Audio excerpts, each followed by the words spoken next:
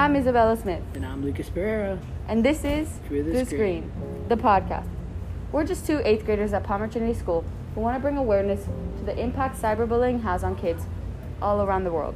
And today, we're going around interviewing people to see if COVID-19 has positively or negatively affected cyberbullying. Hope you enjoy.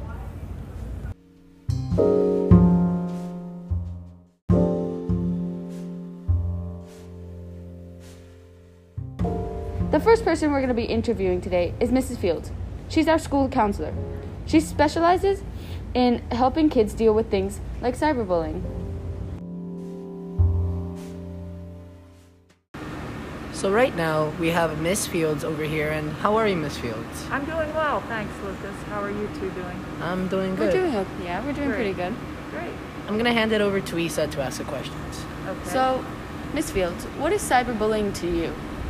Cyberbullying to me is it's electronic communication between two people or groups where people use words and say things with the intention of belittling others. So, how do you think cyberbullying was affected by COVID? Well,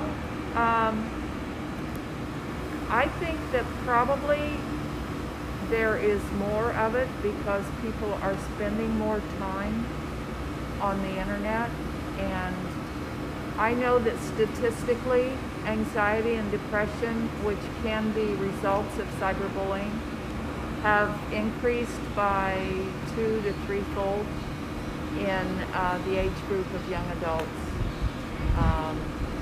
And I think that it would tend to increase because people are on it more. And Have you ever experienced or met someone who has been cyberbullied? quite a bit, yes, because I deal with students, especially if they've been brought to the dean's office and there's been a difficulty, then I will talk to them and try to help them process what's happened, try to help them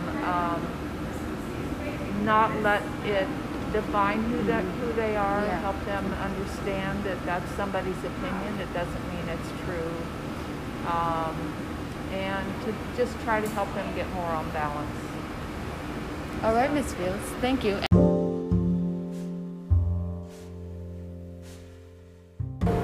The second person we're going to be interviewing today is Vanessa Smoleni. She's an 8th grader at Palmer Trinity School. Hi, Vanessa. Hi guys. How are you doing today? Good. How about you? Everything's good, right, Lucas? Yep. So let me pass it on to Lucas so he can ask some questions. All right. What is cyberbullying to you? I feel like cyberbullying to me is being hateful towards other people online, and I feel like it's a really big issue because it's not to someone's face. It's kind of anonymous, so people feel like they have more power. It's not directly towards them, and they can't really get as much as trouble, you know? How do you think cyberbullying was affected by coronavirus? Was it in its favor? I think it was affected greatly, and it has increased a lot because of COVID-19. We're at home, and everyone's probably just getting online as their only way of social interaction in society. I get that. Have you ever experienced or met someone who has been cyberbullied? I have never been cyberbullied before, but I have heard stories of people, and it's kind of just hateful, you know, because like being told to go die over the internet is not really something you would like to be said to you, you know, and I feel like... And just one more question I want to add. Like, do you think will ever find a way to make it stop, you know? I feel like there's always going to be people out there that are just bad people out there and just want to make other people feel bad, so I feel like there's not really going to be a fix. Yeah. All right, Vanessa. Well, thank you. Have a nice day. Bye.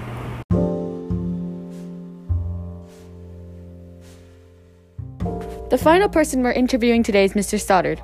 He's the theater director at Palmer Trinity School, but he's also our advisor. So, hi, Mr. Stoddard. How are you today? I'm wonderful. It's my birthday. Well, Happy birthday. Thank you. I'm going to hand it over to Isa to ask the questions. So, what is cyberbullying to you, Mr. Stoddard? Cyberbullying is any form of manipulation or tearing down of people online. So, how do you think cyberbullying was affected by COVID-19? Well, I think it was always a huge problem.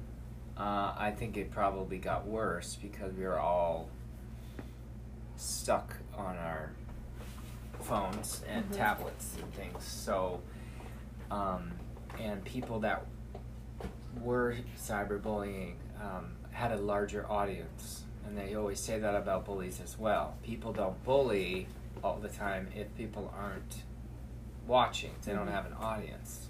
Which is why they say as a bystander you should always step in. So bullies got greater audiences and people started just posting and sharing more because they were lonely. And that's all we had. And so I think there was people that were cyberbullying and who didn't realize they were doing it because maybe their social media like increased by 100%. So they were doing things they didn't normally do. And then there are those who just got a bigger audience from it. Yeah. And as a advisor, have you ever experienced or met someone who has been cyberbullied? Even helped someone? Oh yes, many. Any story you want to share? Or how it affected I mean, them? I'll share a story from my last school.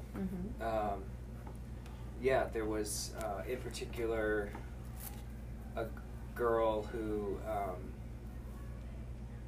you know, she was being cyberbullied terribly. People were having group chats, creating group chats, talking about her. I think what ended up happening was they accidentally, I'm doing air quotes right now, accidentally added her at one point. And it wasn't an accident. They wanted her to, like, see. Basically, they would just want, let's see what her reaction is. Oh, wow. You know, it was devastating. She went through a huge depression. I think she ended up hurting herself. Yeah. And I was just one of her. She was in the theater, so I was a close teacher to her. And she was going to transfer, and I just helped her through that process. See, that's why we decided, you know, to do this because not only have we known people who've experienced it, but we've both kind of experienced it. And we really think it's important to realize the effects it has on people. Yeah. And how horrible it is, you know? So, but thank you so much, Mr. Starter, for your input. Have a nice day. Thank you. It's a good.